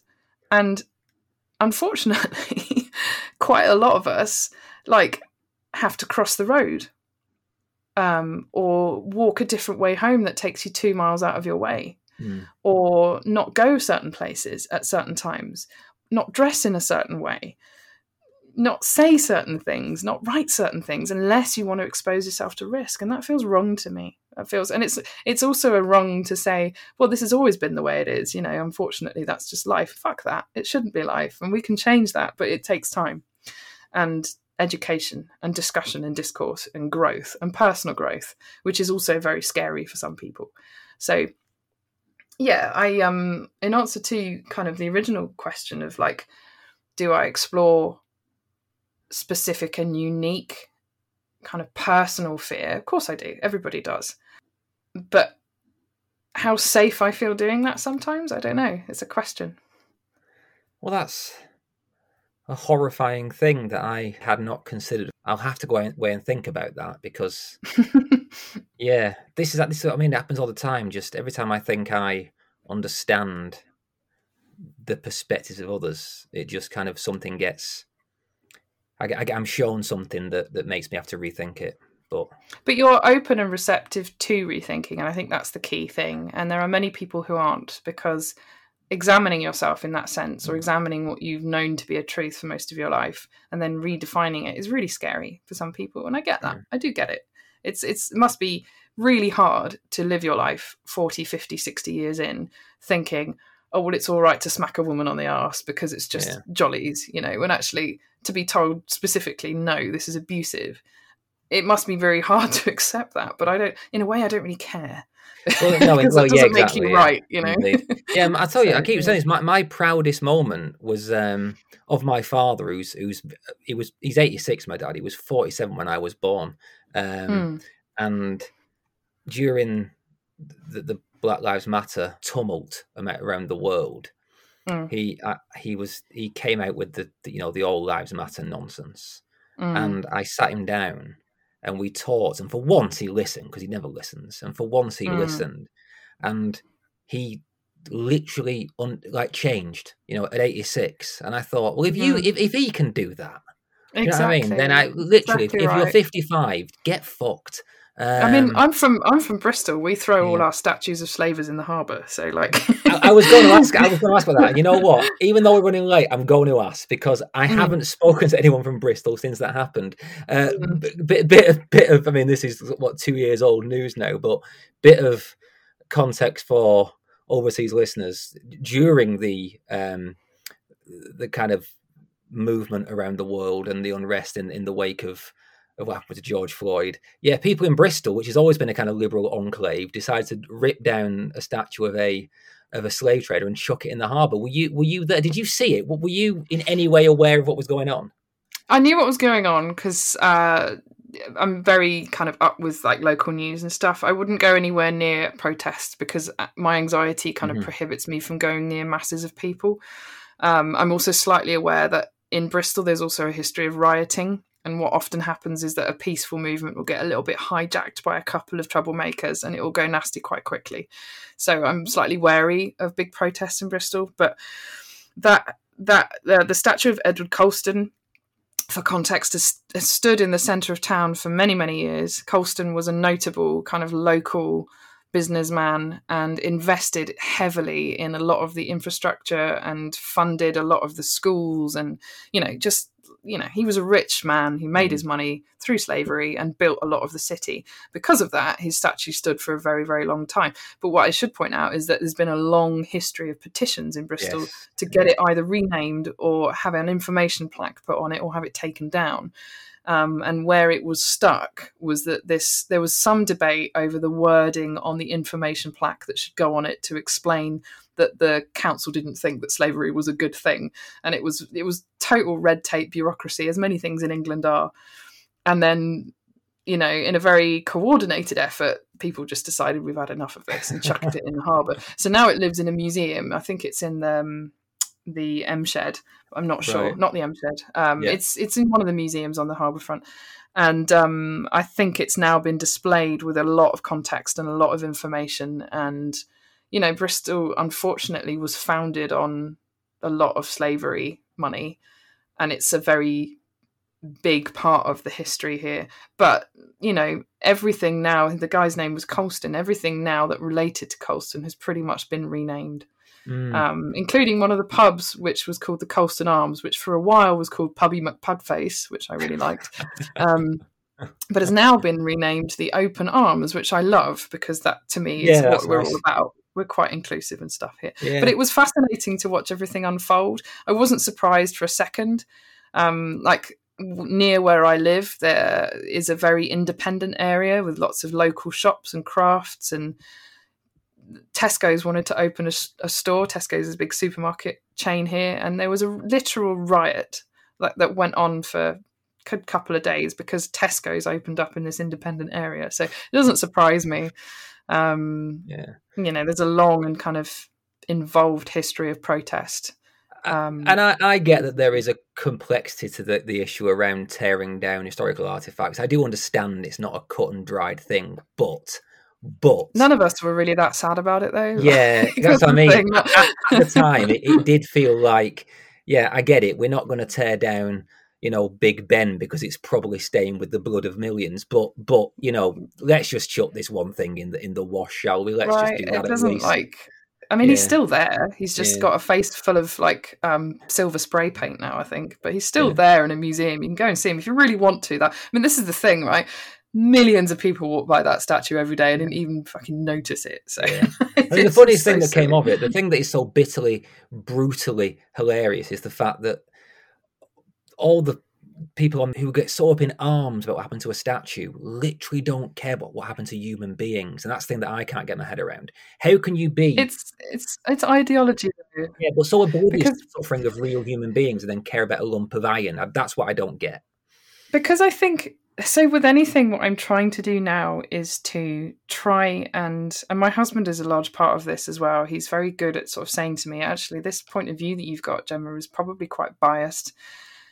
With anything these days, I always try and see it from both sides of the coin if I can. And I can see that there are valid concerns around vandalism and ripping things down. And I can see where it comes from in a sense. It comes from well, this is my city and my heritage, and I don't want the history to kind of be written over, or let's say I don't agree with the idea of a kind of angry mob of people just destroying something in my city. I get where the kind of the concerns can come from, and I think we have to be really careful, just generally as well, to not ostracize people who have different viewpoints too much if we can help it, because let's say you've grown, like I said before, let's say you've grown up with the city being in a certain way. All of a sudden this enormous change happens, and it happens overnight. Of course that's going to be scary for somebody, right? I don't want to sound like some wanky liberal lefty who's like, let's all knit yogurt jackets and hug. But at the same time, I'm trying much more these days to try and see things from different people's perspectives, which is why when I get comments from people that are like, oh, you're a woman writer and you're talking about women's shit, that's fine, that you don't want to read my stuff, I'm not going to be sad about it. I'm also not going to argue with you online, because there's literally no point. It's a complete and utter waste of my energy.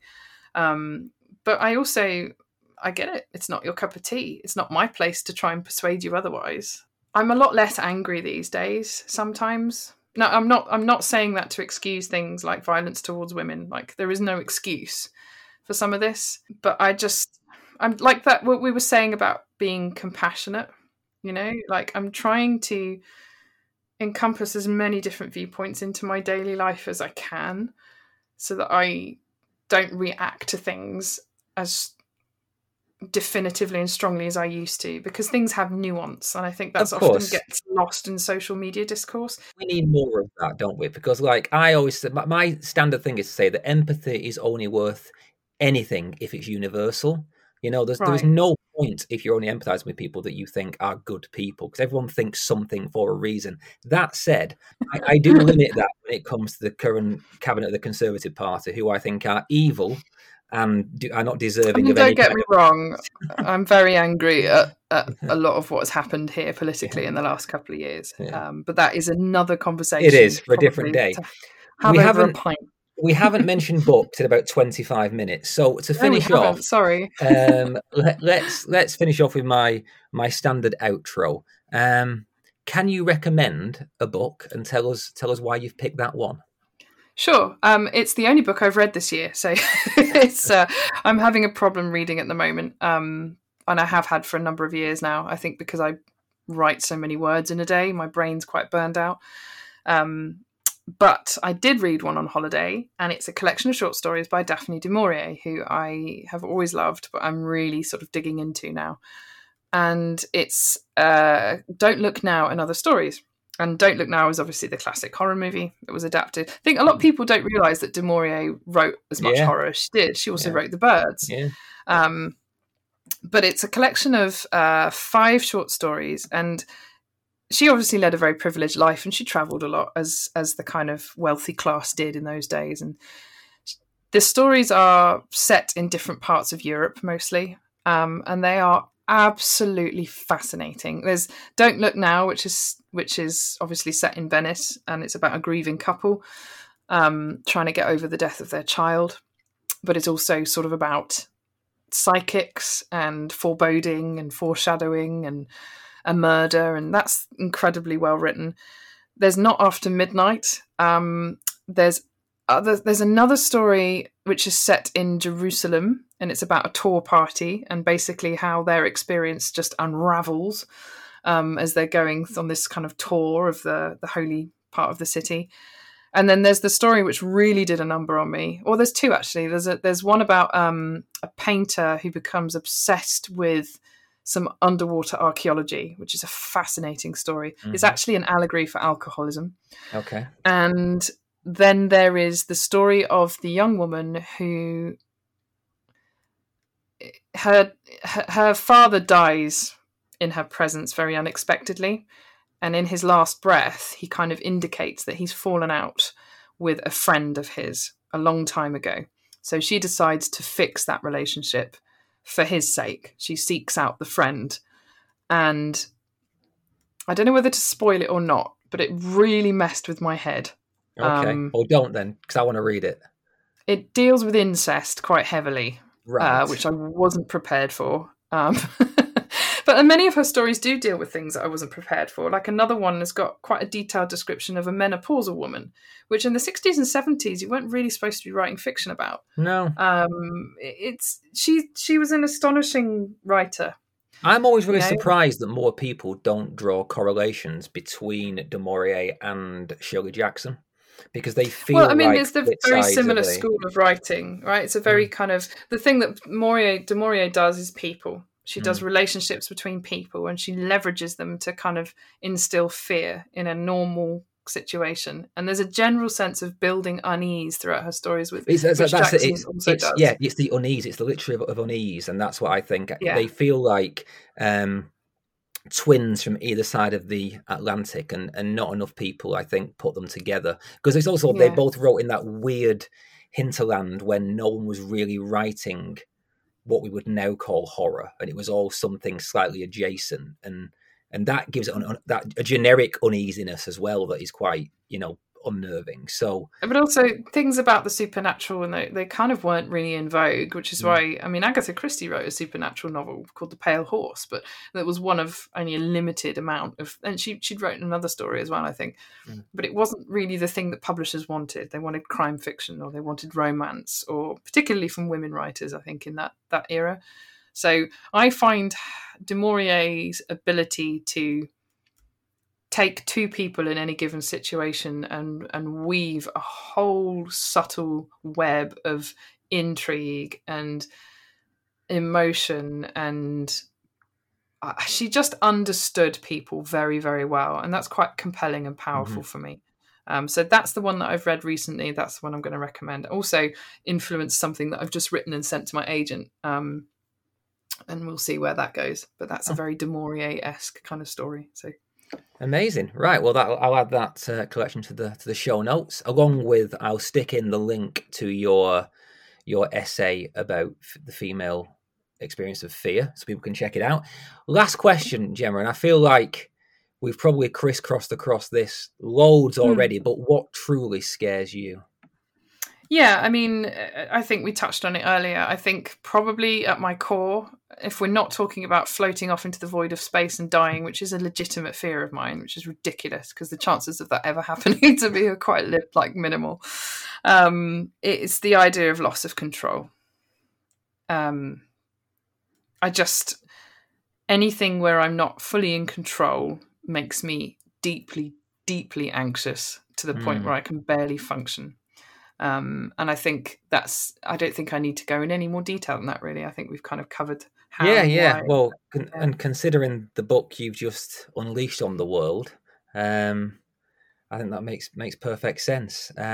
This has been easily my longest episode. It's like twice the length of a normal one, but I've loved every moment of it. So Thank you for spending time with me. Thank you so much. I am going to read Full Immersion. When I'm in a slightly better state of mind, I'm going to read it. I will message you when I have, because I imagine I'll have lots of thoughts. It's out today, guys. Everyone go pick it up, and I hope you fare with it better than I did. But Gemma Amor, thank you for talking Scared. Thank you. I had a terrible time.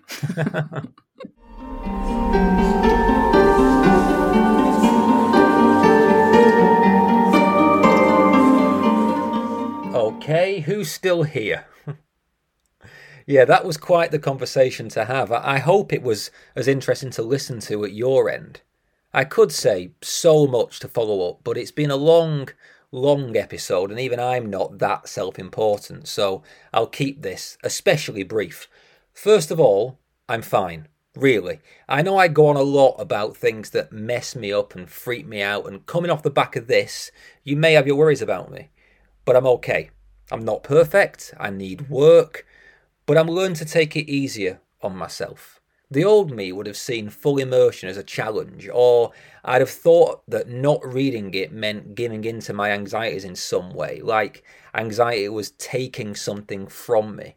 Then my wife pointed out that there's a whole huge part of the population who just don't read or watch horror at all because it scares them, and that it's fine if something scares me, and that I should just not if I don't want to. And thankfully, Gemma was also very kind about that. And I really don't want anyone to think that my not finishing her book is any kind of indictment. The parts that I read were wonderfully written. Nor should you think that it's some bleaker than bleak nightmare endurance test. I think most people will be, well, fully immersed, pun very much intended. Basically, read it and let me know what you think. And if you want to talk about your own experiences, your own mental health and horror, drop me a line. I may not respond right away, and please don't see that as any kind of rejection or judgment. It just takes me a while to keep up with correspondence as it grows.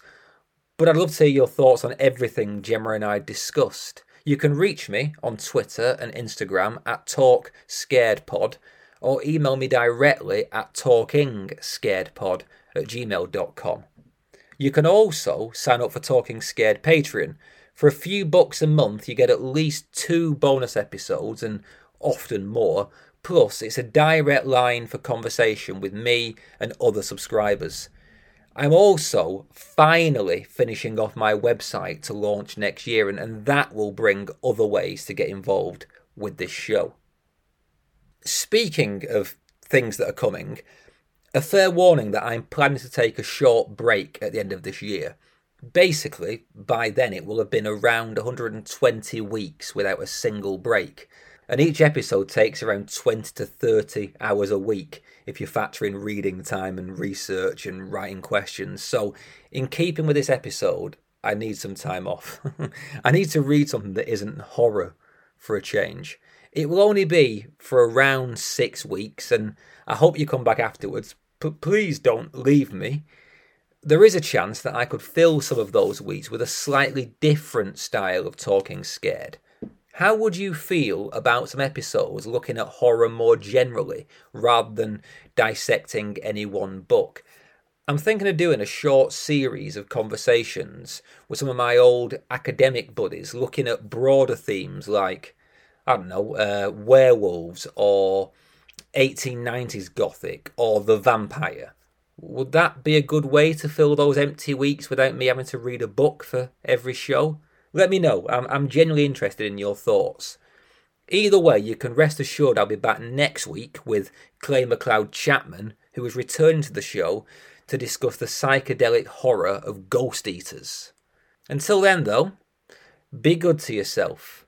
Smile at the sun, howl at the moon, and always keep in mind that tomorrow is a fresh start. Read good books, and remember, it's good to be scared.